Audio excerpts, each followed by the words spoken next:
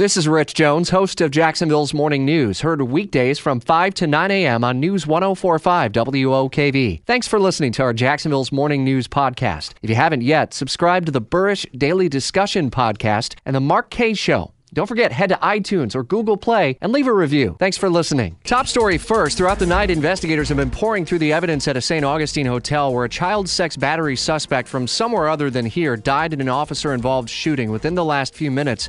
We heard from St. Johns County Sheriff's deputies who say that in the next couple of hours, we expect to learn more, perhaps including the suspect's identity. Hang with us. Check in for an update during Jacksonville's News at noon. During an immigration roundtable at the White House, the president said this. They don't want to take care of our military, then shut it down.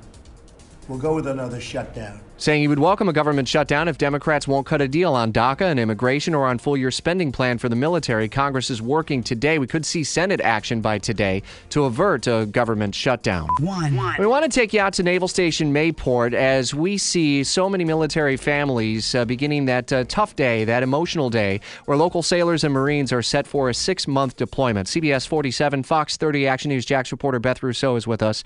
And those sailors and Marines are, for the most part, on board. I understand. Emotions probably pretty heavy for some of these families, huh? We have seen a lot of tearful goodbyes this morning here at Naval Station Mayport. And as you mentioned, thousands of sailors and Marines aboard the Iwo Jima right now preparing for a 6-month deployment. The captain we spoke to just about an hour ago, he tells us for 70% of these Marines and sailors that are aboard the Iwo Jima, it is their first deployment. So there's a lot of nerves, a lot of excitement, and really a lot of worry and tough goodbyes happening out here at Naval Station Mayport this morning. And they're going to be out in the Middle East and Europe doing a number, and they've been training for months and months for this deployment. Absolutely, and that is one thing the captain said to us. He says these guys and gals are ready to go to work, and he says that's where the excitement comes in, and he tells me this is going to be great on-the-job training for them.